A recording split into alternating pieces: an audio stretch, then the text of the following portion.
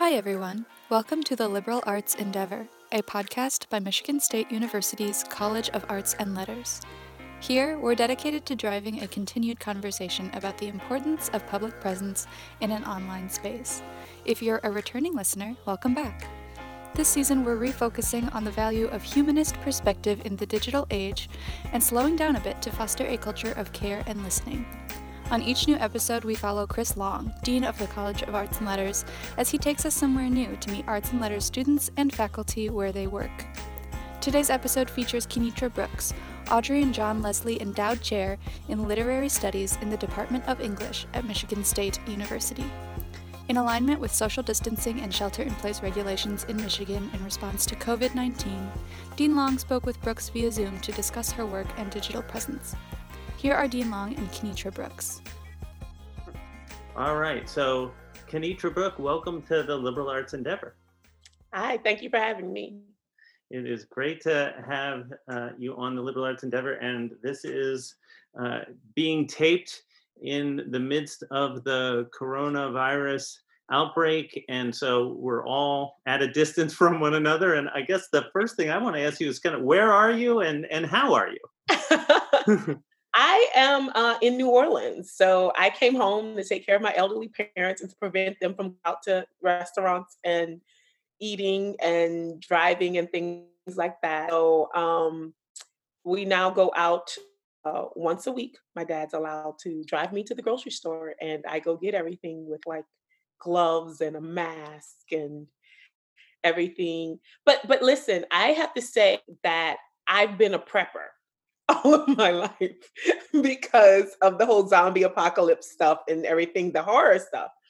So everyone's like, okay, you've been proven right. I was like, I've been right the whole time. I don't know that this is something we wanted you to be right about, but it is nice to know. It is. I'm like checking off the list. I've been correct. But also like, since we're all transitioning, moving, I don't have my whole things set up, and I'm like all of my like go bags and all this stuff and my jarred canned goods and everything else. It's replenishing, and my parents are like, you get something from Amazon every day. I was like, yes, because when the water goes, we need something. We need water purification tablets, people. Right. So, and your parents are okay? Everybody's it's good health? They are. Everyone's good. My sister and brother-in-law are right around the corner. So I go over there, help with homeschooling, come back.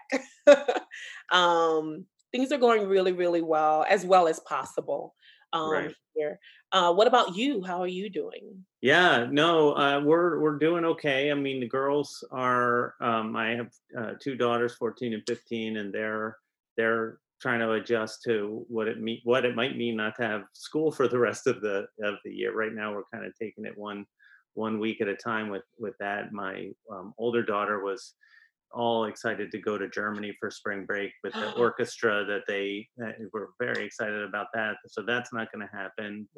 And so I think we're all kind of dealing with kind of disappointment of we've got seniors graduating, you can't celebrate graduation, and so there's a lot of this processing that we're doing. But keep coming back to the most important thing is we're together, we're healthy, and we're doing what we need to do to keep the community safe by staying home and practicing social distancing. So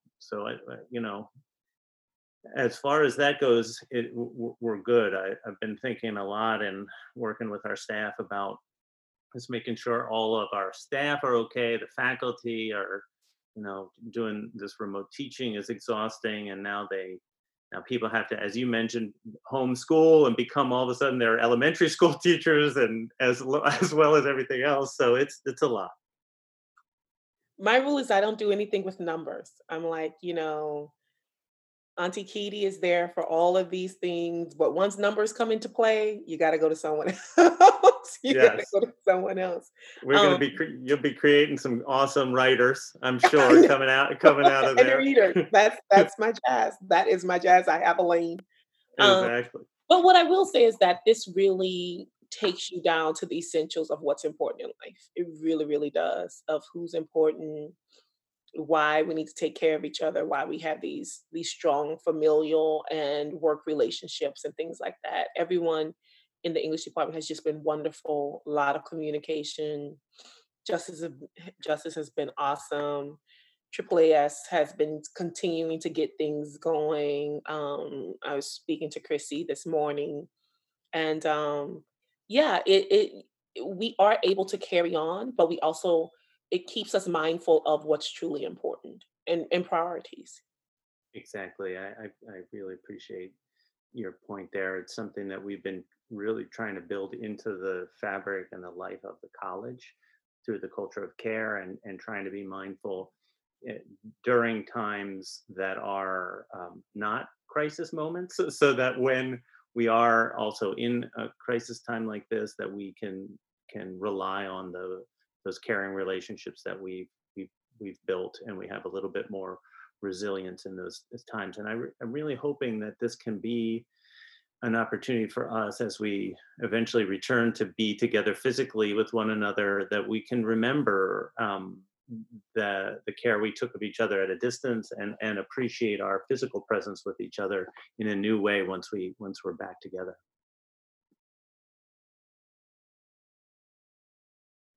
Yeah, you kind of miss seeing everyone and just seeing people in the hallway and stuff like that and saying hello. And I think that sort of connection is important as well, right? And I just got here, so I'm still in the midst of like meeting up with new colleagues for like coffee and breakfast and these sorts of things, and having the initial dinners and stuff like that. So to put a halt to some of those things, um, it makes you miss it, but it also everyone understands, right? Everyone's schedule simply opened up.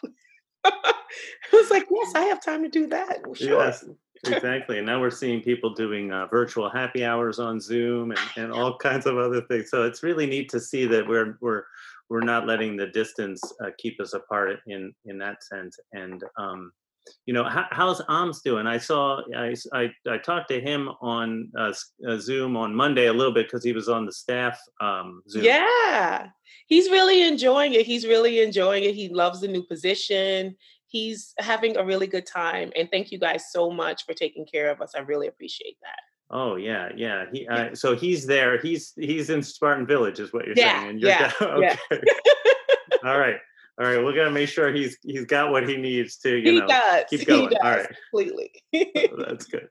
The other thing I was going to tell you is, I got this book right here, N.K. Jemisin. So, on your recommendation, I started reading, and of course, I'm in the middle of reading this when all this happened. So I I'm know. like, oh gosh, come on, this is great. So I'm Welcome reading to fifth my season. world. Welcome to my world. I'm It's so converting everyone. good. Yeah, for those of you who are not watching the video, it's N.K. Jemisin's fifth season, and maybe that could bring us into a little bit of a conversation about your work, Kenitra, and what you're working on these days. So right now, I'm really focusing on a concept called contra feminism.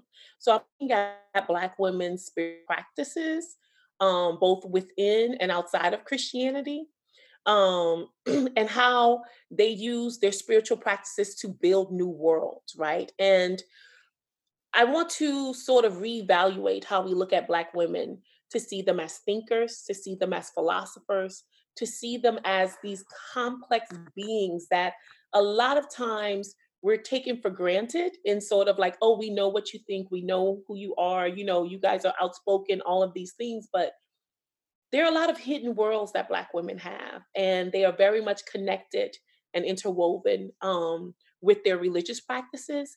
And I'm really into exploring. That's what my second book is going to be about. And then how some of those women take the ways of thinking, so sort of like a Zora Neale Hurston, who was a writer, but um, who also did a lot of auto ethnographic projects, right? I'm being inspired by her. I'm doing my own ethnographic project. I should be able to say it, but I want to say autoethnography. So I'm working on the autoethnography aspect of it, dealing with Lukumi and working in Cuba and going through some of the religious practices to really understand how these then influence the writers, right? Writers like N.K. Jemisin, writers like Nalo Hopkinson, right? A lot of these women are practitioners, or either these writers are very familiar. I'm sorry, I can't speak. Familiar with these worlds and with these ideas, and so there's a lot of influence. Building your own mythologies based on West African gods and goddesses and orishas and loas from Haiti and orishas from Cuba and all of these things. They're influencing the literature, right? So I'm sort of going back to the essence, the foundation, how that spirituality is a nugget and a foundation for so many creative endeavors that Black women are doing right now. That's that. I just finished rereading Sister Outsider, Audre Yeah. Lorde's text, and it seems to me that that her call for going back to the gods within us and those ancestral gods Mm. is connected to what you're working on. Yeah, and a lot of it is, I'm I refer to myself as an Afrofuturist. I am an Afrofuturist. I'm considered an Afrofuturist as a scholar, but I think a lot of times Afrofuturism is misread, and it's not just about Black folks in the future. My area of Afrofuturism deals with the recovery project of what was lost in the Middle Passage, what was lost during Jim Crow, what was lost during enslavement. So a lot of Afrofuturism is also of going back and interweaving and rediscovering and deciding what will we take with us to the future, right? And there are things that have been lost. Now, also we need to evaluate, because some things need to be kept in the past. We don't want to bring with us. But part of my job is going and rediscovering those old ways that were lost and those old ways that have been purposely covered over, to show that they are rich cultural projects that we want to revamp, revise, and bring with us to the future of Afrofuturism. Yeah, the work that you're doing, and I think I've had some good conversations with Julian Chambliss too about the Black Mhm. imaginary and Afrofuturism in that sense as well. How are you thinking about this area developing here at MSU? Couple of ways. So what we're working on now is Black Women's Fantasy Conference Symposium that's going to take place in April 2021. We're bringing in N.K. Jemisin. We're also bringing in those writers and creators sort of in the generation before her. So we're looking at Nalo Hopkinson, Tananarive Due, who were writers and who helped influence her, um, as well as those that Nora N.K. Jemisin is now influencing. So Justina Ireland. Hopefully we can get her, Tommy Adeyemi, Danielle Clayton. So we've got this sort of expanding and exploding world of Black women's fantasy, and we want to make sure that they are given their due recognition. Um, we're very much a part of Black feminist ethic is giving people their flowers while they're here, right? You don't go like, oh, I wish I'd have done this. It's like, no, you're doing good work now. We want to reward you. We want to celebrate you and celebrate work. It's a bit of a feshtref for NK, because her work, she is someone who has been grinding so long. She's come up through the system, right? And she's been such a good and generous person with her time, with her energy for everyone. We want to celebrate her, but also it's not, also recognizing that it's not just about her as the individual, it's about the community of women all working together and helping and et cetera, right? So N.K. Jemisin is who she is because Nalo Hopkinson, who is not now as well known as N.K. is now, but because Nalo Hopkinson, because she was more well known, reached back and helped, made sure that N.K. got to publish her short story here and these sorts of things. So we want to make this a communal celebration, but we also want to acknowledge their importance as academic subjects. We want to start having conversations about their archives.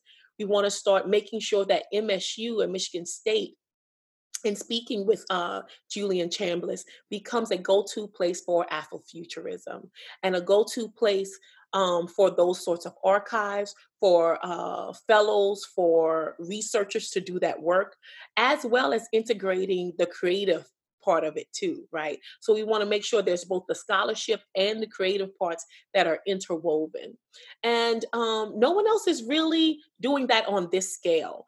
And that's what I believe in, what Dr. Chambliss believes in. That's what the English department, AAAS, that's what you, as the dean, you've been so supportive of it. And we want to make sure that Michigan State becomes a leader, an innovator in this field, as well as other places just aren't doing it the way that we're able to do it. And that's been a slow build, right? Hiring the right people, getting them in place, getting people interested in the speculative, right? And now it's all starting to really come together. You have Dr. Chambliss with his comic books, and the conference that he has on a yearly basis. And with the chair, I want to start making sure we're doing something every other year, right? And every other year as a way of to really build up to something. Yeah. Yeah, one of the things that excites me about this work is and also in the way that you've described it, is that you're really talking about putting into practice some of um, the basic principles of Afrofuturism, of Black feminist practice, with respect to doing justice to recognizing and caring for those who have been the support and the legacy that has allowed people to thrive, and those who have supported that work in the past, bringing them forward, recognizing them, celebrating them, as we also imagine a new future where the work can be studied, where the ideas in the work can shape and inform a more just and beautiful future. And we learned this from Black feminist literary theory, Black feminist writers, because in the 80s into some parts of the 90s, we lost a whole generation due to cancer, um, due to, the way that academia and the world just wears on Black women, so their bodies turn against themselves. We lost Audre Lorde. We lost June Jordan. We lost Barbara Christian, right? And they're so celebrated now. And they were celebrated then, later in life, but we want to make sure that we put into practice, we're going to celebrate you all throughout your career. We're going to appreciate you, and we're going to appreciate not just you as an individual, but your relationship, right? Have you developed those healthy relationships where you're not simply focused on you? Are you putting together that Black feminist ethic of care? I know we just hired Ruth Nicole Brown in AAAS. We're in the process of hiring Tamara Lomax. This is that Black feminist ethic of care that Christy Dotson writes about. We want to make sure that it's put into place in all aspects, not just in Black feminism, but in all aspects of Michigan State and how we operate here.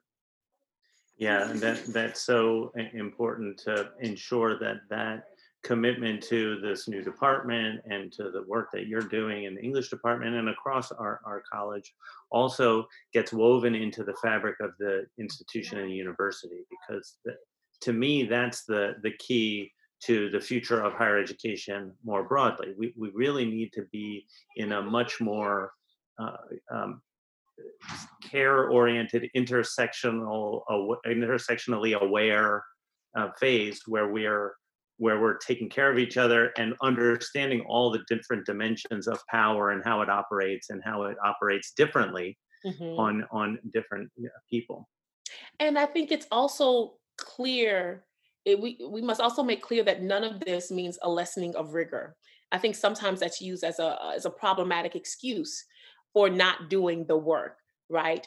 This encourages you to do the work, but also to do it longer, to do it healthier, to be around longer, right?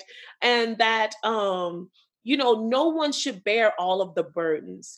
And so many of us are doing the writing, are doing the research, are doing the teaching, and taking care of our students and all of these things. But we also have to learn balance so that we have the length of a career, not just the sort of not just of making the splash, being there, and then unfortunately passing on because you haven't taken care of yourself or your bodies, and you haven't taken care of each other.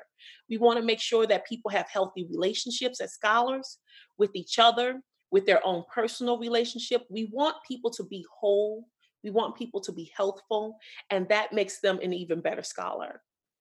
Yeah, I'm really grateful that you emphasize the importance of elevating standards, because this is really what I Yeah. see it as. I mean, we had Caritha Mitchell come and talk to the English department, come to the college in January before all of the coronavirus Yeah. unfolded. Happily, we had her on campus early, and she makes such a great point about inclusive pedagogical practices as an elevating of standards, holding ourselves up to a higher standard of expectation with respect to how we're talking about difficult issues around race and gender and other issues that are difficult to have conversations about, but can be done well if you set the Right. frame for it in an intentional way. And I think similarly, we have to do this in higher education more broadly. We see the work that you're doing and that your colleagues are doing, the kind of trust that you need to build to do that kind of work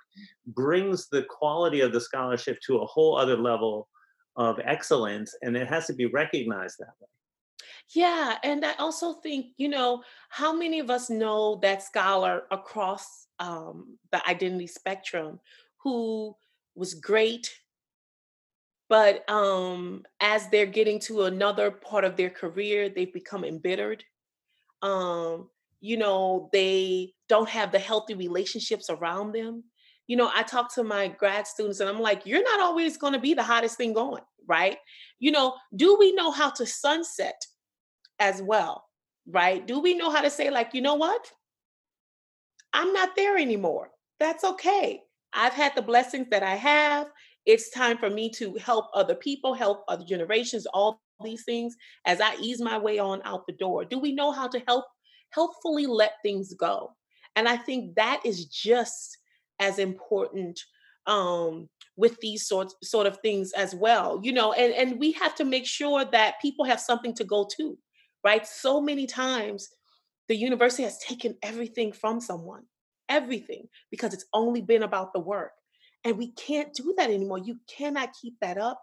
That is not healthy, a healthy practice. That's not a healthy way to operate. None of it is.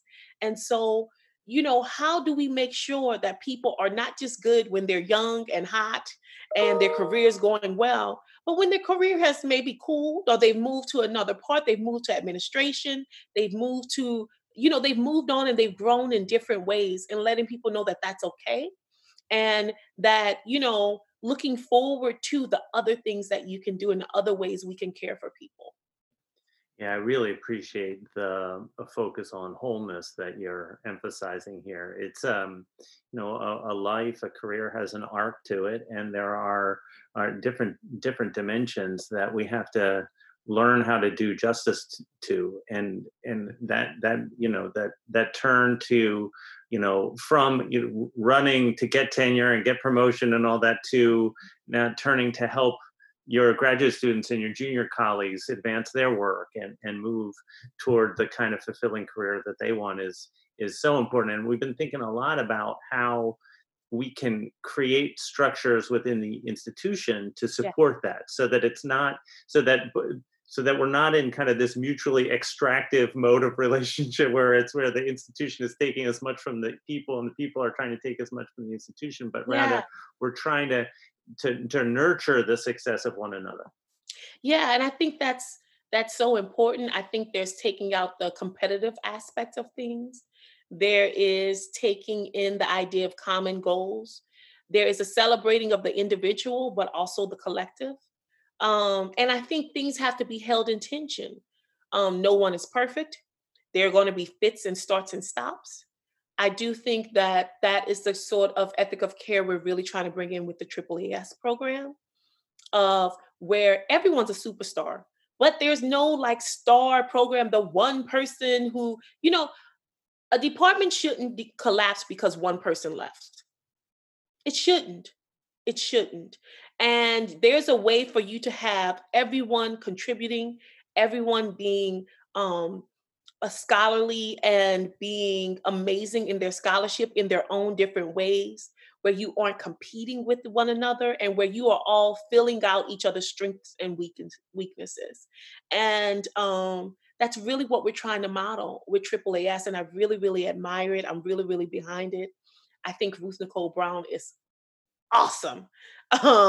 Tamara Lomax, I've been a fan of her for a long time.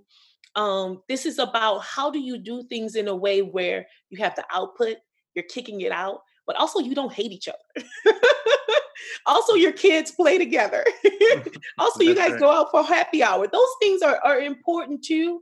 And I think sometimes they're diminished or seen as not as important, but they are just as necessary to creating the cohesion that allows you all to shoot for the stars, that allows you all to reach the stratosphere in your careers.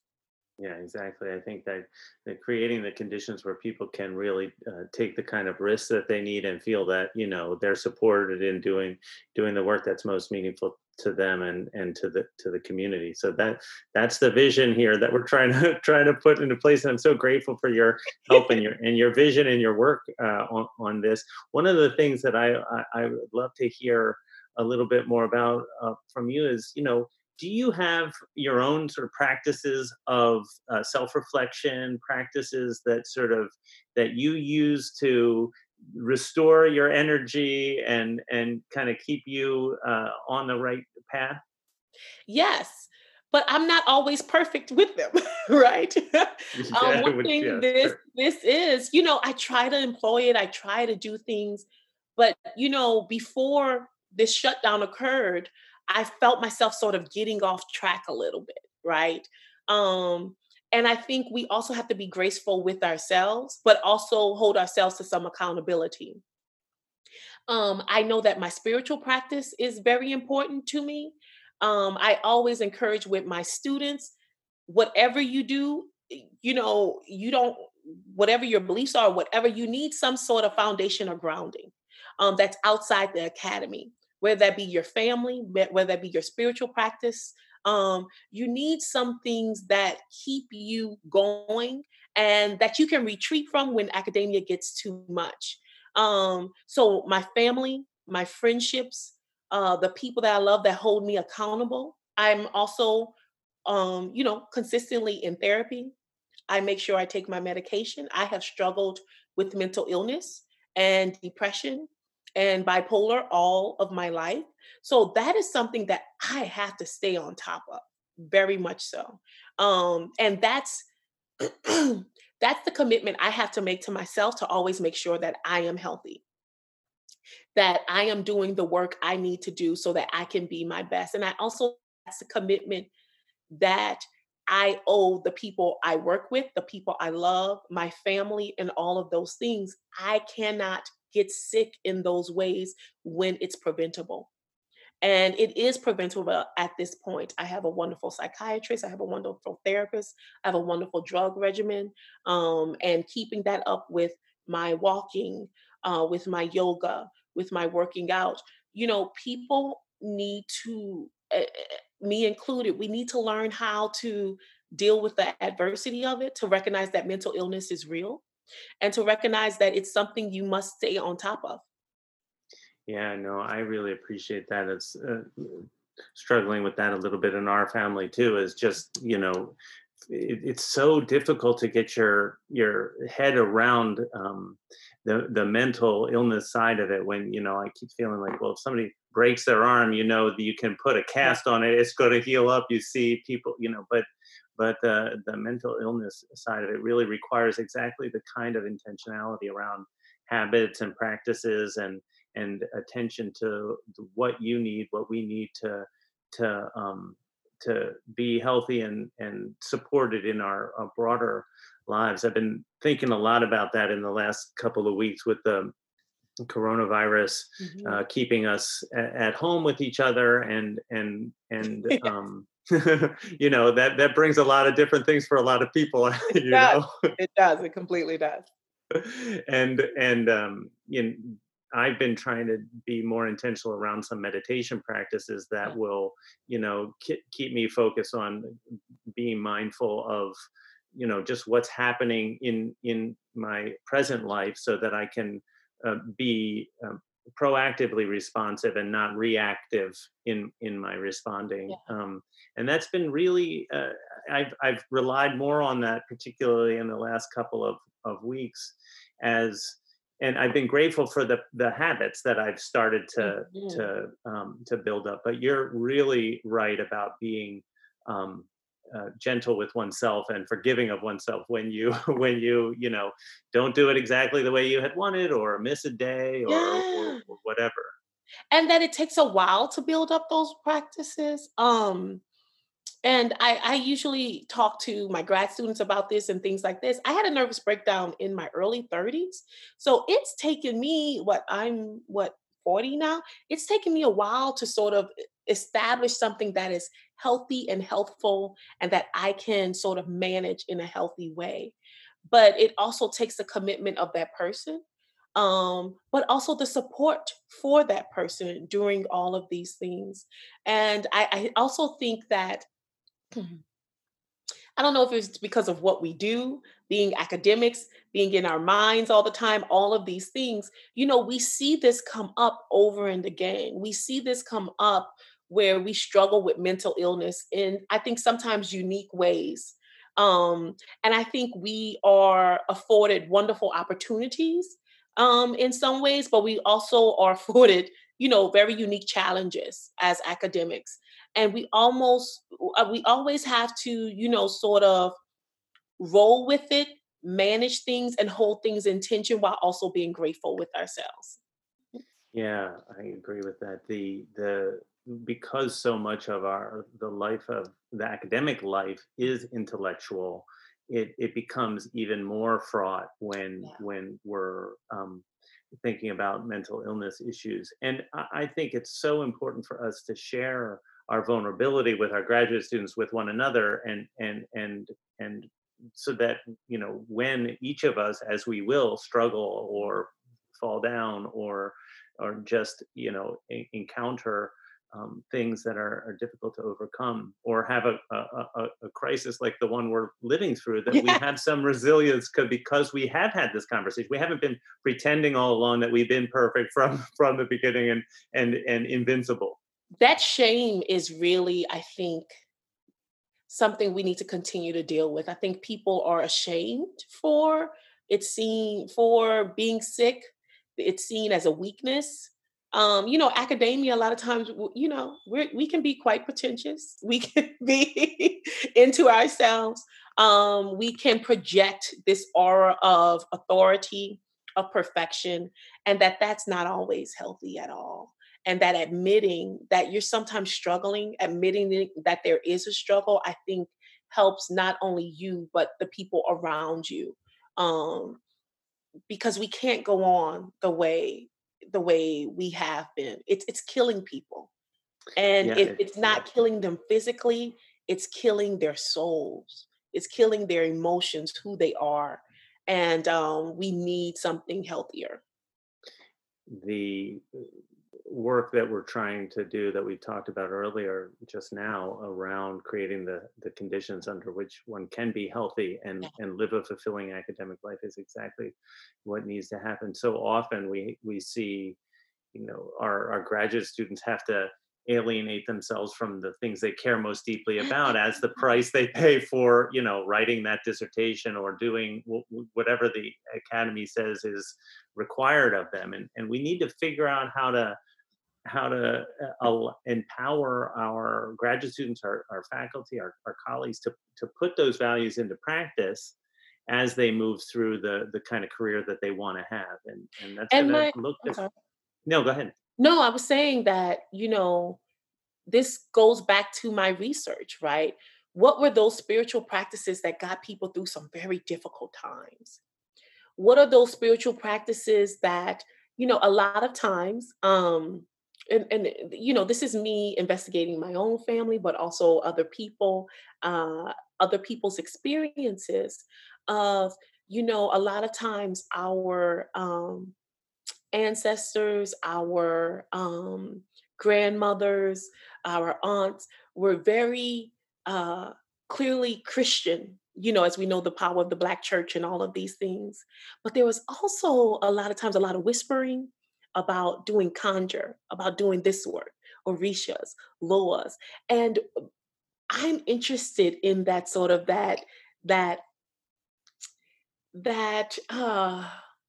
both and I think a lot of times they were like, well, I'm very Christian, I do this and what have you, and they identify as Christianity, but not everything they were doing what is considered by mainstream Christianity. And what I'm saying is I'm expanding these ideas of some of these practices that were thought of as non-Christian, as maybe they work within these Christian identities that these women had, and that they were working on in the kitchen, in the gardens, in those places where they didn't have to fight the sort of the patriarchy and the white supremacy of the Black church, right? What were these women's spaces where all of this power and this growth and this thinking, both spiritually, intellectually, this centering was going on?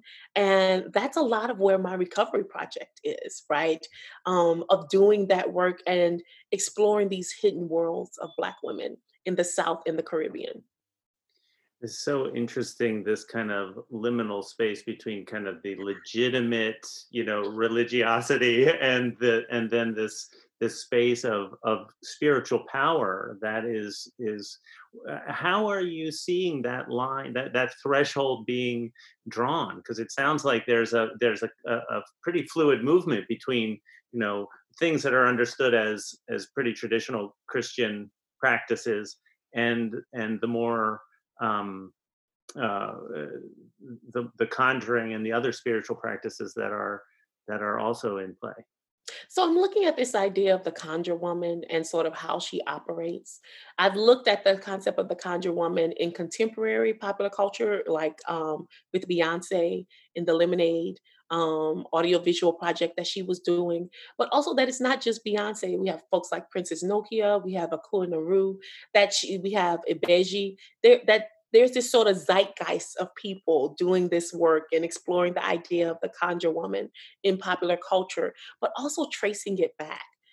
And what I am noticing is both within my own family, but also in my research as a whole. And a lot of this, research is me search. And, that's where the autoethnographic portion of my work comes from.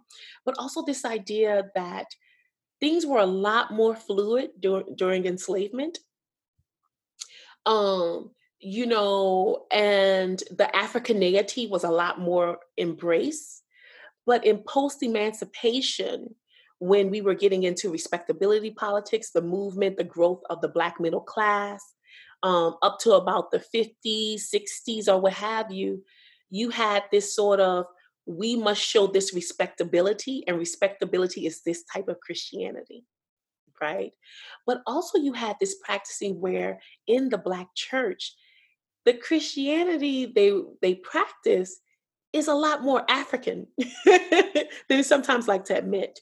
But also a lot of those ties were purposely cut, right? We don't want to acknowledge that we're doing those bad or evil or demonic religions, but a lot of those practices were incorporated, right? So there's the concept of shouting in the Black church, which is a form of spirit possession, which is when you are possessed by the Holy Ghost. But I show that that is very similar to what happens in Haitian Vodou, in Louisiana Vodou, in Santeria, Lukumi, right? Where there's the idea of spirit possession, right? By the drumming, by the music, of the importance of the music. And I think sometimes folks recognize the gospel, but also not the sort of the sort of visceral and the mixing of the spiritual and the body, right? In the shouting, it's a very physical act of what is happening and what's going on. It's very much mixed with the spiritual. And Angela Davis talks a lot about this in her work on the blues, right? This sort of removal where you get the pure gospel, which is like, that what some people know of. where, because I can't sing. I was going to sing something, but I can't sing. I was getting ready, but okay. No, can't sing. As versus to the sort of the visceral nature that really came out with the blues. There was this division that happened after the emancipation of enslavement. But you also get, I also show my students like folks in the Black church on their way to get baptized, dressed all in white. And then I show them folks at a ceremony in Lucumia, Santeria, right? Dressed all in white. Then in another like Haitian Vodou, dressed all in white, right? And what I try to say is the Africaneity is going to come out. It is, right? It's there, it's in the essence of who we are and how we practice and these sorts of things. And I think there's been a lack of acknowledgement of how influential that has been, right? So we're looking at things such as Rabateau's slave religion, of how religion and Christianity developed in a very African way during enslavement, right? And how some ways those have carried through post-emancipation, but also some of those ties have been purposely cut as well. And so it's my job in rediscovering that. Yeah, and pulling out, as you said earlier, pulling out the dimensions that are sustaining and restorative and spiritually potent, and the dimensions that are problematic for other reasons. I think we have to intentionally also leave behind, right? Yeah, and also with a lot of these religious practices, they're very much focused in where the women are in power. And I really try to have that conversation, that very difficult conversation of where we have this entrenched patriarchy of the Black church. And this became a place in which Black men could experience leadership, economic prosperity, all of these things. But it also removed a lot of the sort of agency of the spirituality of Black women. And that participation, a lot of times women were looking for, wait, where am I centered? Where do I have this purpose and these sorts of things? And it was in these religious practices. These were spaces in which the women were in charge. And I also think this is why this was so threatening to the Black church, right? That there's only this one way in which gender operates, but there's a lot of fluidity within conjure, within and I want to be clear, conjure is a set of practices that are influenced by African. They're religious practices. They are not a religion unto themselves. So a lot of ways, conjure was able to have the flexibility to be practiced by Christians, by Muslims, by folks who were more associated with Abrahamic religions, because it wasn't like I'm practicing this other religion. It's just these are some of the practices that I incorporate. A lot of it dealt with herbs, medicinal herbs, with healing, with and this is where I go into the idea of the garden, the conjure woman's garden. These women were growing things. They were healing their communities. And it's not just about growing the vegetables to supplement your food budget, but also of knowing how herbs worked so that you could help out your neighbor. In my research, I found that my great-grandmother was a conjure woman, that people would go to her all the time to be healed. They would knock on her door and all of these things, that she was a healer. And then going back and tracing back, I'm learning that I think I am 15th generation of healers in my family. It's just been what my family has done. And going back to what we were doing in Plaquemines Parish, which is in South Louisiana, and just looking at and tracing the history. So in the larger, I think I speak about the larger Afrofuturism Recovery Project, but I also speak about it on the micro level of what's been going on in my family, right? And all of these practices that were there, that were known of, but were kind of whispered about.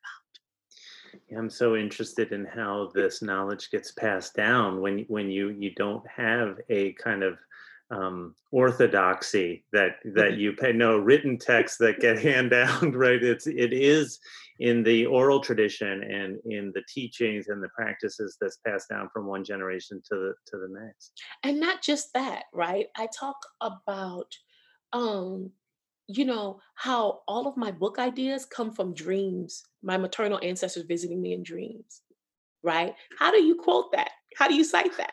Right, exactly. We need a You know, citation format for the dream. what's Yeah, the definitely. citation for dreams? What's the citation for like someone was spiritually possessed and they told me this, right? And I think that has to be this sort of expansion of what counts as valid ways of knowing. And that's where a lot of Christy Dotson's work comes in, of Black women's ways of knowing.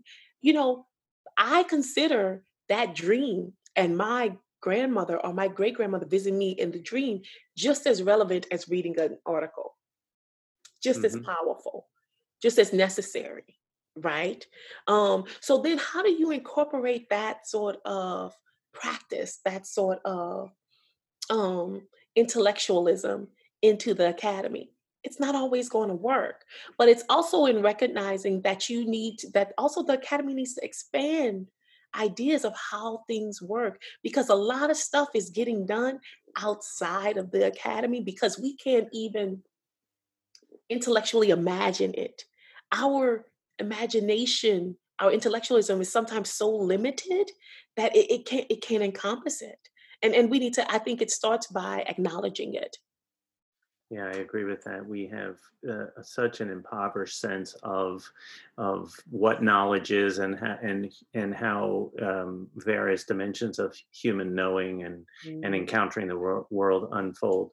I'm so grateful for this conversation and for your work. It occurs to me as you ask that question around, how can we integrate this into the university, the life of the university? It's exactly what we were talking about it earlier on in our conversation around recognizing those who came before, honoring them, bringing them together, collecting their works, and doing Mhm. all of the kind of work together that you're talking about doing with the Afrofuturism Symposium and the intentional work that we're doing together. So, thank you, Kenitra, for Of joining us. course. It's been great. Oh, thank you. Oh, can I just say that we came up with a name for the Black Women in Fantasy? It's called Fierce Fantasies. Fierce fantasies. All Fierce right. Fantasies. Yeah, yeah. We'll have a Excellent. logo coming soon. Excellent. Well, it's been great to have you here on the Liberal Arts Endeavor. Thank you so much for having me. A big thank you to everyone involved with this podcast, including our technical producer Dan Trago, our marketing director and producer Ryan Kilcoyne, and our interns Dante Smith and Anya Delan. You can access every episode of the Liberal Arts Endeavor podcast online at cal.msu.edu/about/podcasts. The opinions expressed on this program do not reflect official entities of Michigan State University. See you next time on Liberal Arts Endeavor.